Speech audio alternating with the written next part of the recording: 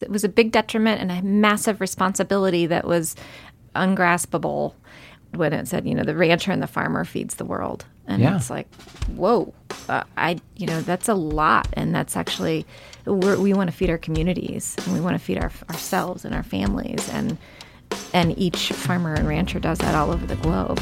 And that was a big thing. And that was what created big ag in all the wrong ways. This is A New Angle. And I'm your host, Justin Angle, marketing professor at the University of Montana College of Business. This podcast is my chance to speak with cool people doing awesome things in and around the great state of Montana. We are proudly underwritten by First Security Bank and Blackfoot. Hey folks, welcome back and thanks for tuning in. A while back, I received a listener comment suggesting that we make the show more representative of the Montana economy and the agricultural sector in particular. So I'm excited today to dig into the topic of regenerative ag and some exciting things happening in the Tom Minor Basin of southwestern Montana. Malou Anderson-Ramirez and her family are doing some bold, controversial, and inspiring things, using technology in ways to make their ranching operation more sustainable and more integrated with the natural system in which they live. Malou is joined by a New Angle alumna, Lara Birkes, who helps us understand what's happening in regenerative agriculture through the lens of rural entrepreneurship. You might recall that Lara referenced Malou's family ranch on several occasions during our first interview. So it was great to get these two together for a dynamic conversation, and I'm stoked for you to hear it right now. Okay, so we're here today with Malou Anderson-Ramirez and Lara Birkes back on the podcast for round two. Ladies, thanks for coming in. Yeah, thanks for having us. All the way from the Paradise Valley. Huh? Well, actually, it's Tom Minor Basin. It's part of Paradise Valley, right? It's its own place, it's its own thing. It is at the edge of Paradise Valley. At the edge. At the edge of a lot of things. It is. Paradise, Yellowstone, yep, etc. So, Malou, you are an active rancher in the Tom Minor Basin. How many generations has your ranch been in the family? I'm the third, and my children who are living on the place are the fourth. Okay. So.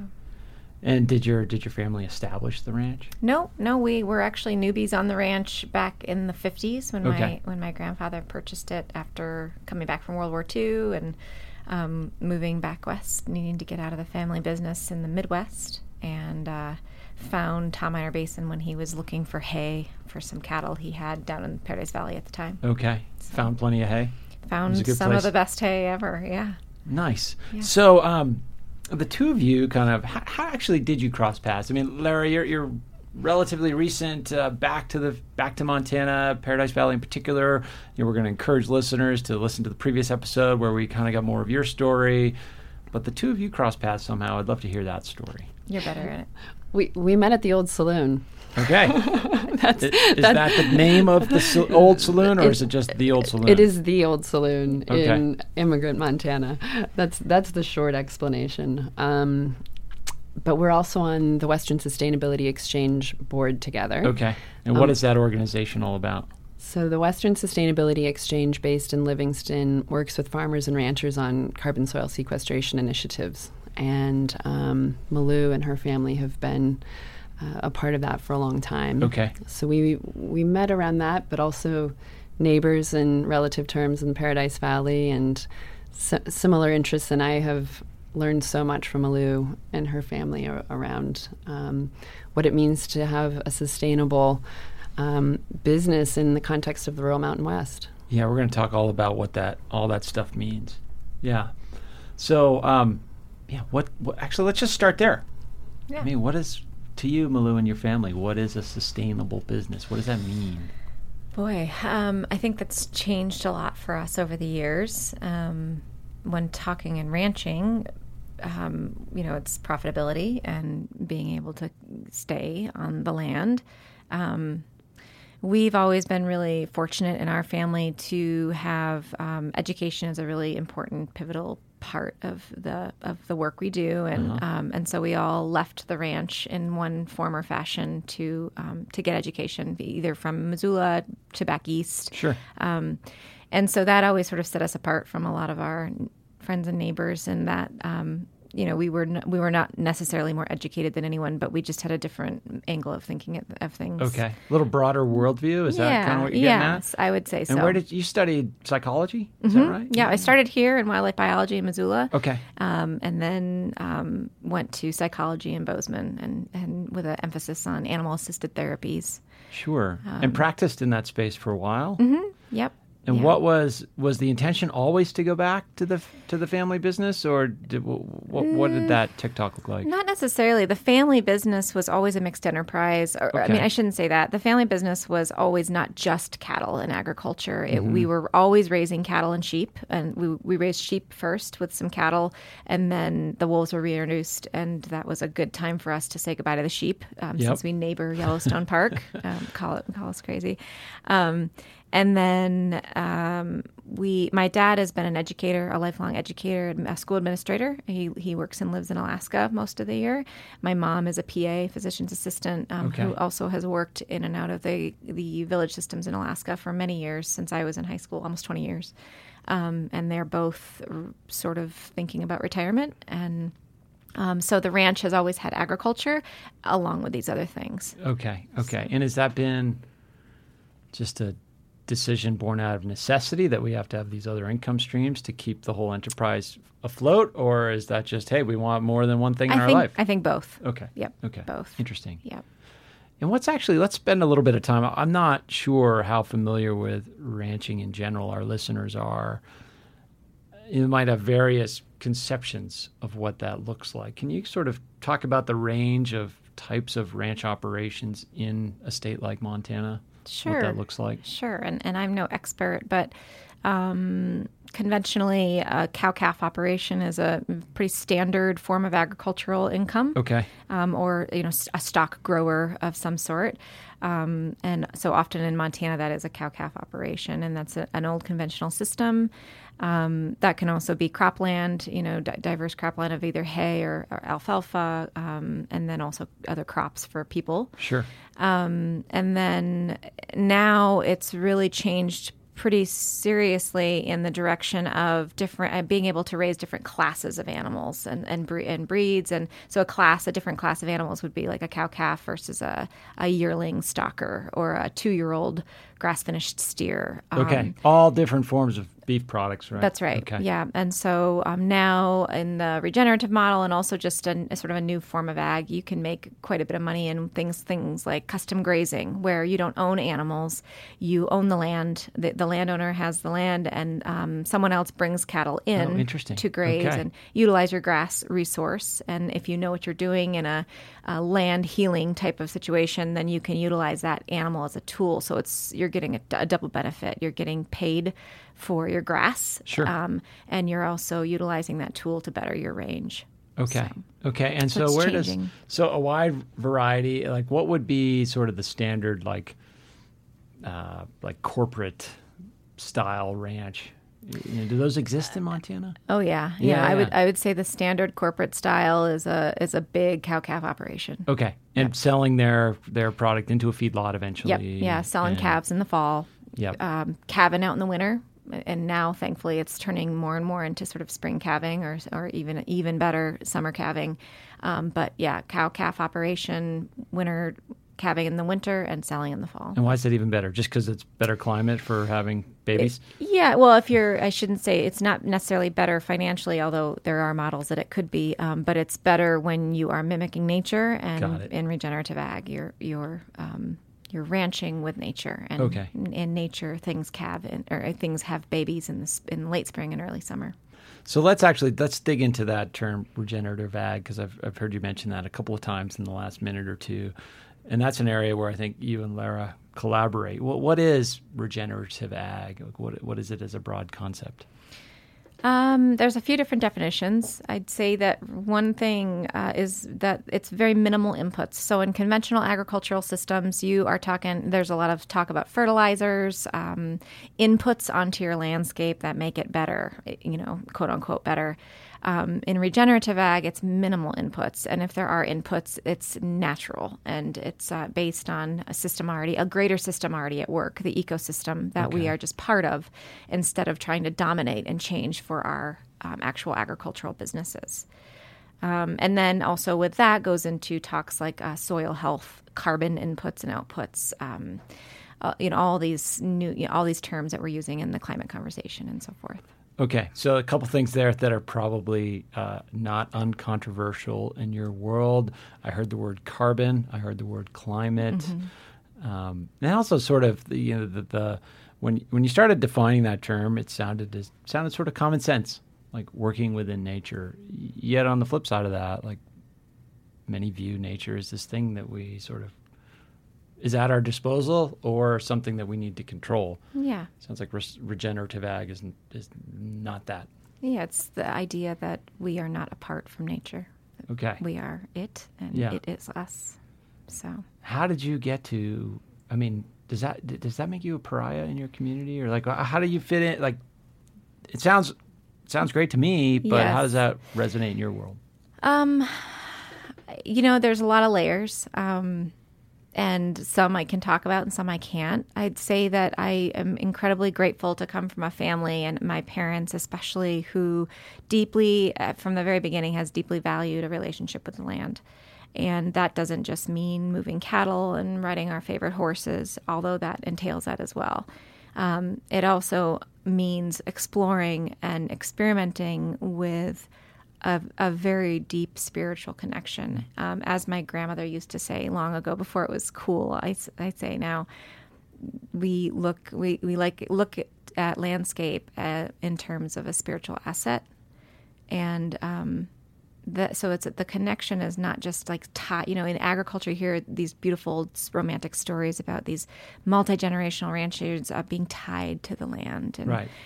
To me, it's I think in pictures, and it's more than just a knot, that ties us to the land, and so I'm really grateful that we were raised in that. That was the normal piece, and even though we were raised in a conventional agricultural system, there was always a magical piece to it that I can't really put into words, but it was just part of the energy.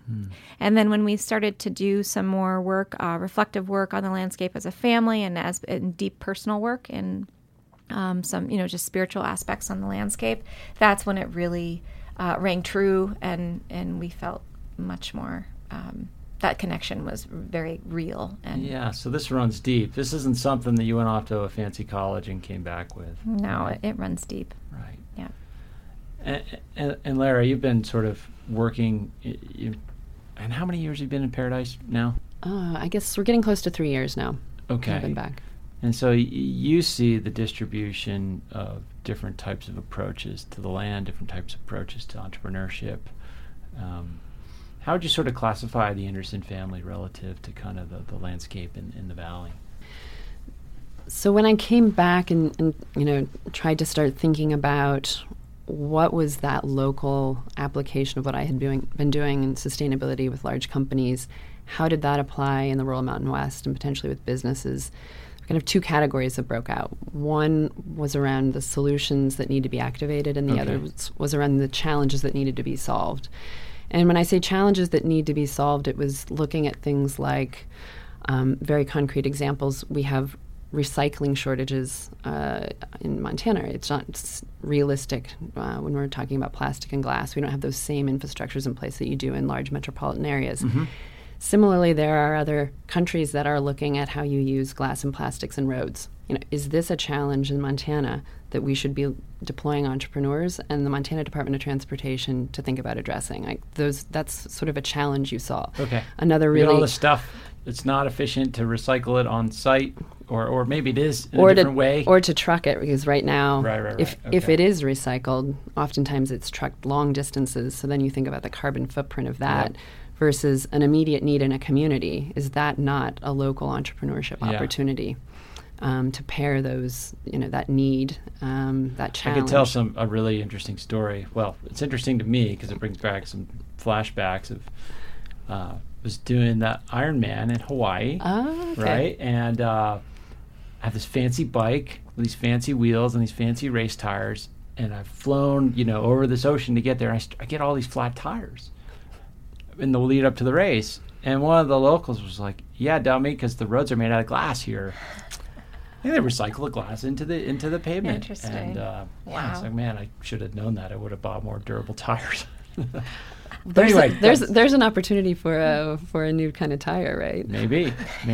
You're always thinking. Yeah, or just round the edges of that damn glass. Yeah, exactly. Grind it up more. Okay, so recyclables into the roads and other infrastructural, like probably playgrounds and things like that. So that interesting. Exactly. So that's a challenge. And so then a challenge to piece. solve, and then thinking about solutions to activate. That's when Malou and the idea that maybe you can talk about in a second around teal tags comes to play, which is, we have an amazing expert in Malou and understanding the future of ranching, how that can be done in conjunction with the landscape. But how do we start to pair those ideas in a way that activates them with entrepreneurs? Okay. So the business school has actually been a part of piloting what this can look like, bringing in MBA students to help Malou with one of the business ideas that she has. But we need more of that, right? Mm-hmm. So instead of creating something that's either a nonprofit, like right now there's a polarity of things. You have a nonprofit model, and then you've got a really rigorous business model. Those Sure. are kind of the duality that we see play out most often. But what's the fourth sector? How do we fund business solutions? So it doesn't have to be your usual 10, 20x returns that investors are used to requiring, frankly, before they're willing to make that investment in a new business. It's something in between, because the example Malou, I think we'll give in a minute, has a lot of different impact metrics. There is revenue potential. There's also local employment potential. There's something that feeds back into a need that's in the rural Mountain West. And it has global scale, too, but in a way that can be piloted in a particularly unique area like Paradise Valley. I mean, what you're talking about, this fourth sector, it sounds distinct from this notion of social investing. Right? Social investing seems like you're sort of accepting a lower rate of return in exchange for some social value. But what you're talking about seems more holistic. It's a more holistic way of thinking about business. Right. So it's not to say that you don't expect returns, but it is a much more patient capitalist approach. And I think we're seeing more and more investors that begin to understand that there is a long-term cost to only looking at profit. Mm-hmm. What is the shareholder value, not the stakeholder value, not just the shareholder value. So looking at the stakeholders of a business, and that could be employees in addition to your shareholders, but in addition to your communities. Mm-hmm. So how are all of those made whole? Because then the business is much more likely to succeed. If you're just looking at returns and a bottom line, it's a lot of what we see in Silicon Valley that isn't lasting very long. Right, yeah, exactly. To that point, exactly, like you're not sort of a slave to a quarterly earnings report. Exactly. Right, so we're trying to create something more holistic, but also something more enduring. So is this when we pivot to teal tags, this Sure. enterprise that you've sort of launched and conceptualized? Yeah, it's conceptualized for sure. We're hoping to launch soon. Within the next year or two. Yeah, tell us all about it. Yeah, there's a lot to go there. So it's originally so it's teal tags. It's the acronym is technology, education, agriculture, and landscape. And my middle name happens to be TLI. Oh. So basically the idea came when I was out trying to find a carcass. And so our ranch is in really wild country right next to Yellowstone. We have a really high population of grizzly bears and wolves, and a lot of added challenges that come along with just making it work in ag. And so keeping our animals alive and keeping that platform of tolerance as wide as we can is a big issue. And so being the family that we are, we want to see both happen. We want to see conservation of the rancher in that area, and we want to see the wildlife and this, everything happening still. And so I was out trying to find a dead cow. And it was 2016 and in a really dangerous country, and just thinking. And then once we find the dead cow or the dead animal, we have to skin it. Well, and it's dead because it just hasn't come back. You haven't been able to herd it up. Yeah, or you look for sign. So you're out checking cattle, and if you see bird sign or if you see grizzly scat or wolf scat with brown hair in it, that's a problem. And there's a dead animal out there. Okay. And through the state of Montana, you have a compensation program through the Livestock Loss Board. Okay. So those ranchers ranchers who are losing those animals due to predators are at least getting compensated for that loss if the investigation can determine if it was truly a kill. So you have to find these kills immediately. Sure. They're so gone. There's a financial incentive and a pragmatic incentive to find them right away. Sure. Yeah, exactly. And while I have varied opinion on that compensation program, but that's a whole other thing. So we were out trying to find these animals and the herds, and I just thought, it's 2016. There's got to be a better way. This is incredibly dangerous, and it just doesn't make a lot of sense. This is not sustainable. There's probably a tag on the grizzly bear that killed the... Right. There's probably a tag, exactly, that they have more on them. And so I just started, knowing that we have some satellites up in the air and just realizing that, wow, why can't we just find something where we are tagging these animals with, a GPS, a wellness tag that's a GPS, a body temperature and a heart rate so that we would know fight or flight. We would also know if an animal, just a wellness chip. And those are in animals all over the place and livestock, but they're extremely expensive. And so for a rancher, it has to be very cost effective. Sure. If actually it has to be lower than cost effective for a rancher to even consider it. And so the idea was, okay, what if we've created this low cost program that is then real time. So there's an algorithm in that chip in that tag that determines if there's a little funkiness that happens with body temperature or heart rate, and so then we would know in real time. So it would ping to an application on the producer's phone that 232 is out in the permit right now and something's happening, whether or not it's a grizzly bear attacking under stress her. Somehow it's sick or something. Yep. And then if, say, we are a 5-hour horse ride away, which is often the case where I'm from, we could put a drone up in the air and quickly go and get some video data on what's happening with that cow. And so then that actually eliminates the need to skin an animal in grizzly bear country. Sure. And we can then get that compensation, the investigative report from It's a Wildlife Services report, and they could use that data, which I've spoken to many of them as well, and that this would be incredibly useful for them.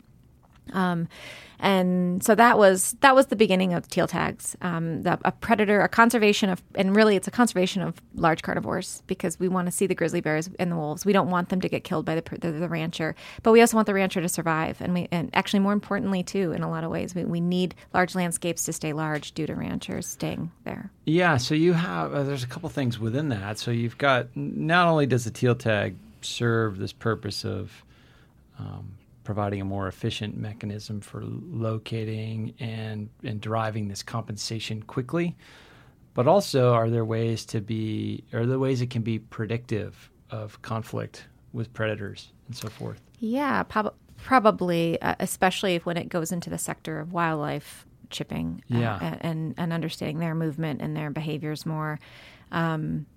There was sort of a phase 2 of thinking about how we could train predators, by hazing them when we come onto them, but I have issues with that. I feel like there's some invasiveness in that. Yeah, what do you mean by hazing? Hazing is what we do to large carnivores or anything that, say, so up in the basin, if we have a grizzly bear that's coming too close to headquarters, we would, if she is a repeat offender or he is a repeat offender, we would shoot cracker shells up into the air, really loud bullets. Okay. Or there's a lot of different ways that FW Fish and Game and Wildlife Services haze animals, and sometimes it's a gray area, but sometimes ranchers are allowed to do that as well.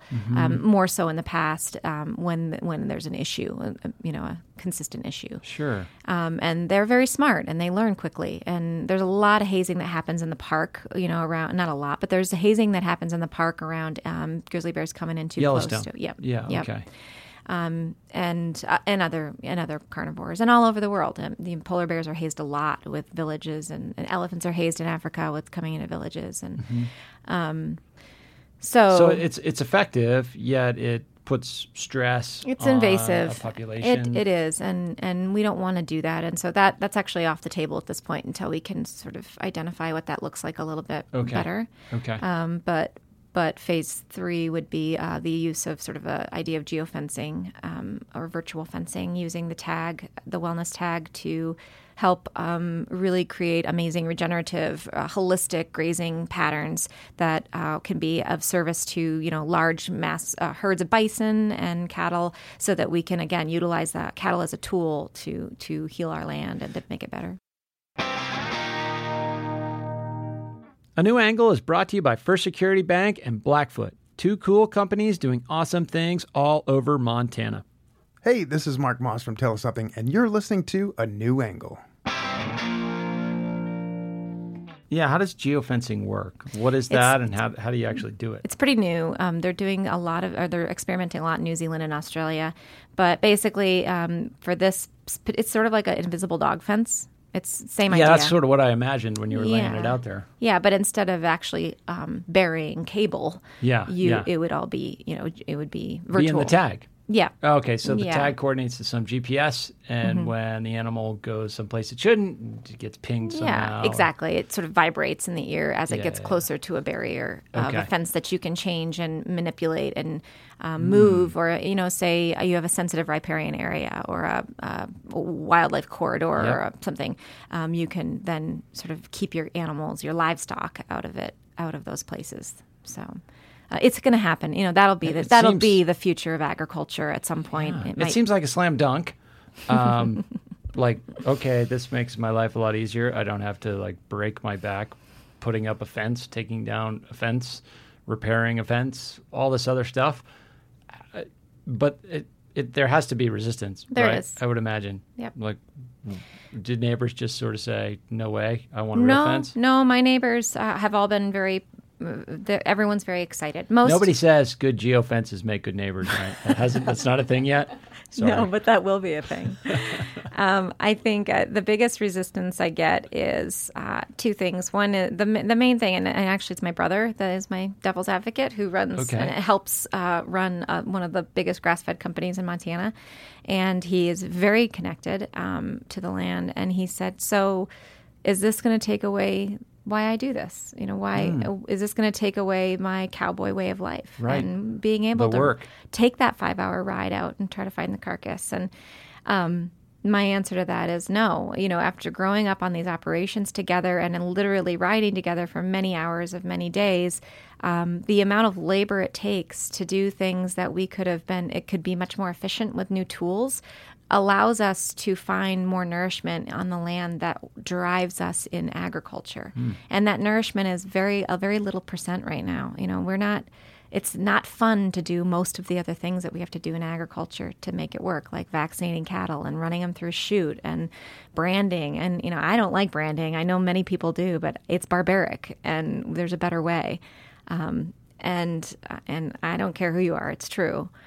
But that way we can find more time to do the things that really nourish us. Sure. So, Lara, how do you sort of see the stuff that Malou and her family are developing, whether it's techniques, whether it's devices, whether it's the intersection of those two things? How are you sort of approaching this from the business standpoint of helping things like this come to life in a way that they can become products and services that other people purchase, subscribe to, etc.? I think another big component of what Malou's described through teal tags is the link back to our food systems. And that's something we've been talking about over the last few days. Right. So when I consider the supply chain verification of what the Anderson Ranch is doing, you can trace everything back to a source and to a practice. And in all of the conversations we have around certifications and verification and knowing that people want to have that certainty of where their food comes from, in addition to understanding how it was raised and treated, and even better if there's a biodiverse ecosystem component to that, how do we represent this to a consumer or to a buyer in a way that they can immediately understand that it's credible? And while this may be, a little bit off in the future, one of the conversations has been around, a blockchain. Yep. And I know that was something we talked about previously, but it's a classic example because it gets back to this whole notion of rewarding best practices, keeping ranchers on the land. How do you come up with ways of actually commoditizing this? And when I say this, it's all of the practices that we're describing here that have that bear a premium price in the market and should. So when you say bear a premium, does the product coming out of your ranch, Malou, command a premium in the marketplace? Is that what you're getting at? Yes, I think, and not even off my ranch, off of all the ranches in the Yellowstone country. Okay. And actually, we are a really small ranch compared to the ones who are really doing a lot of work. Absolutely. Just direct traceability to those animals, and not just that, oh, good, this animal came from this ranch. It's more like, what had to be done to keep this animal alive, and how was this animal raised, and how did they go above and beyond to do the right thing in animal husbandry and humane practices.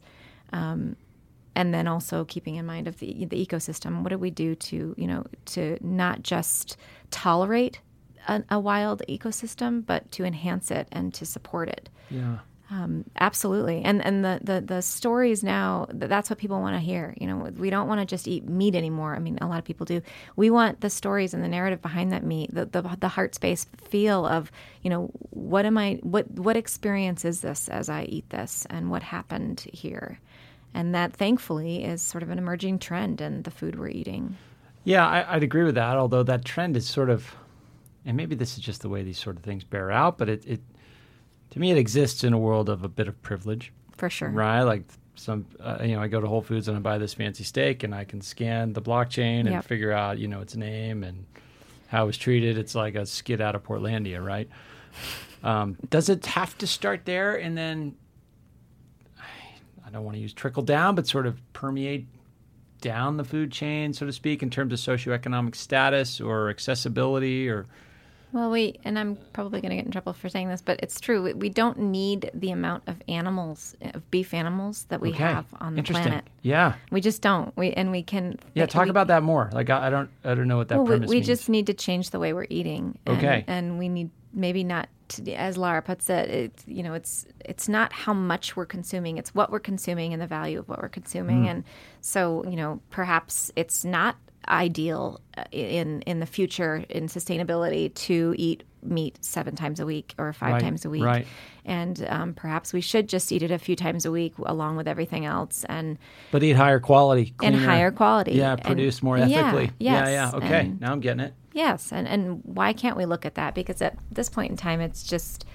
I don't know, we all know what it looks like. And then bring in the climate conversation about that and cattle and what that all means, which is very real. I mean, whether or not we as ranchers want to accept it or not, it's a very real conversation.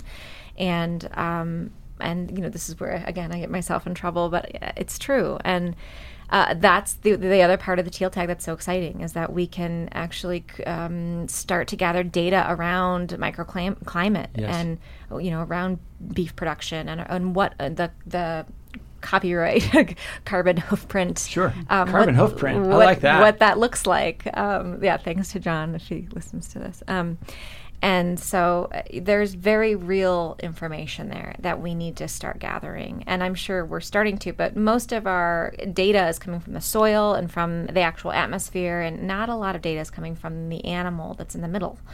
And so that's really an exciting piece, because that takes the price point, which is a real big barrier, out of the rancher's hand and into government agencies and climate scientists and so forth. That we really need that data. That's climate infrastructure.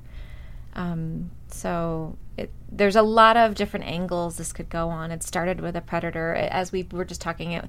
It's a Montana issue. It's a Rocky Mountain, Montana issue, predators and that interface. But it becomes a global issue very quickly when we talk about climate and food systems and a cracked and I'd say broken system of big agriculture that we need to move away from. And this could be a solution, or one of the solutions to a multifaceted thing. By verifying the process that Malou has described, you then begin to see what doesn't exist in most food systems. So to your earlier question around price points, it shouldn't be something that only privileged people can purchase, but people need to understand the hidden costs of cheap products. They don't incorporate environmental externalities. Yep. Yeah. When you buy cheap meat, it usually has an animal welfare component to it, water runoff issues, desertification, all kinds of things that this system that we're describing here in Montana would not have. And so, yes, there is a higher cost to that, but that's also where you say, do I just treat this as something that I have on a few occasions as opposed to all the time? And that's a consumer behavior change. Yeah. And we're used to this, but we don't need that, dietarily. And so do we just begin to think about how we moderate that so that you are paying more, but that money is going back into a community, into an economy, and into an entire ecosystem that supports so much more than just that. Mm-hmm. I mean, that seems achievable. I mean, as we're talking about like the difficulty of adopting these various things, like I'm thinking, Malou, of you and your neighbors, and some people just saying, well, why the hell you don't want to just shoot the bears or whatever? Oh, I get that question a lot. Right, but like convincing those people that your way of doing this might be a through line that they haven't seen yet, that seems way easier than trying to actually like create a system that accounts for these negative externalities in people's daily choices. I mean, they pick up a Slim Jim at 7-Eleven and it's 50 cents. Mm-hmm. But all those other things that went into it, it's production. Like that's a big question. I mean, this fourth sector thing might address some of that. Yeah, exactly. How do we get there? Well, I think the nice thing about starting here is that you're not taking all of that on. So you're highlighting what's being done well. And if you start looking at what's being done well, then most people will start to question, well, if they're talking about all these things, then what are the other ones doing? Sure. Because they're not talking about it. And so I would say a critical mind will start to ask the questions that most people don't want to disclose for the cost of the high cost of a cheap good. Yeah. So it's not that we're describing taking on the whole large ag industry. It's highlighting the things, the best practices here, with the hopes that consumers will begin to really understand why you pay more for something like this. And in that, the rancher becomes what used to be and still is. The rancher is sort of the villain of anything degrading to landscape and wildlife. And biodiversity, they are empowered and they become, in a lot of ways, if this is almost sort of a grassroots, it becomes they are the hero in this story, and we are the people who said, hey, we have that, we can use tech to preserve the really wonderful ways of the rural traditions and where we find our nourishment and our spiritual asset, while asking tough questions and moving on from the really crappy ones and being able to let go of the old traditions that no longer serve us and frankly never did. And so it's an exciting thing in the talk of regenerative agriculture and how even the old multi-generational ranching families can empower themselves and really be a fundamental piece in this shift.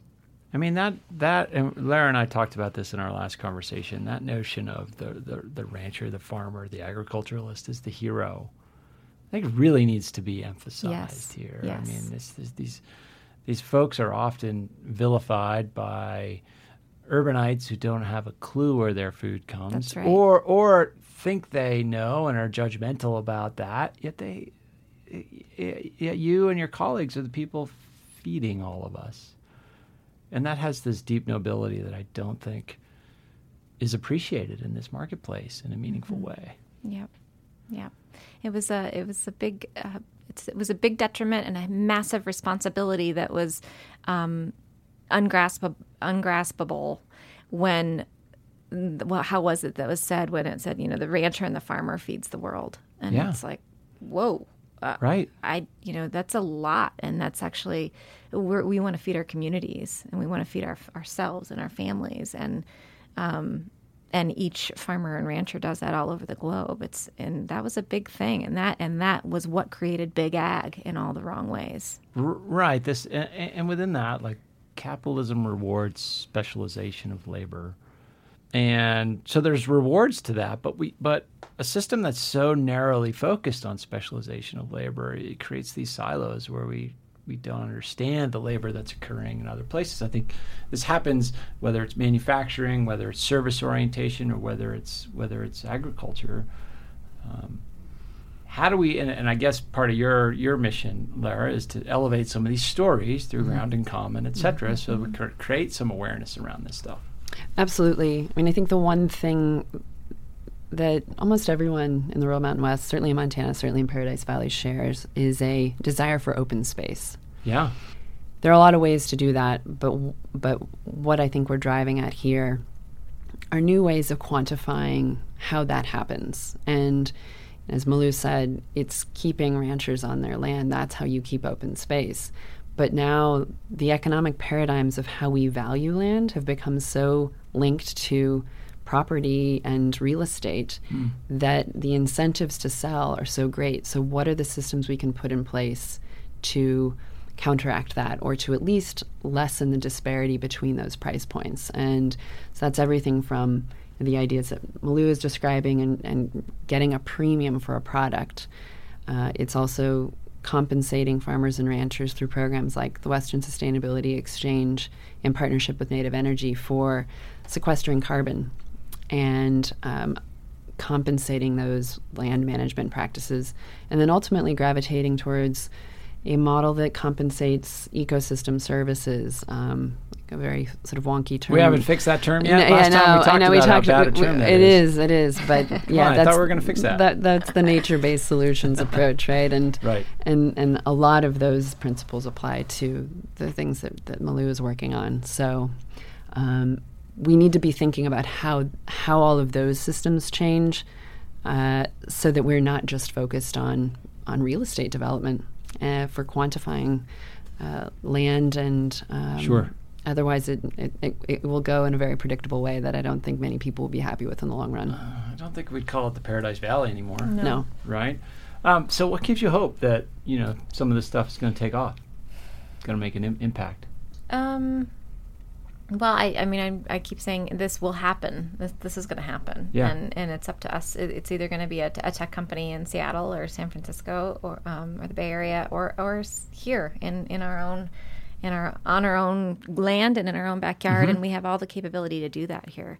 And so it has to happen. And if it doesn't, we're going to continue to be in the same.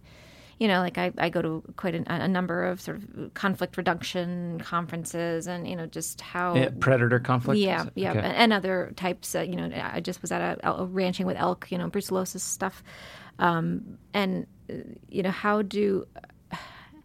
how do we create a system where what put us there in the first place was the rancher? Yeah. And again, I have to be careful of that because I am one and come from some, but it's true. And so we also have to think about the up and coming students and the kids of the next generation. That's going to be really what does it. And I'm happy to be part of the movement, but it's really going to be the people that are coming out of these systems.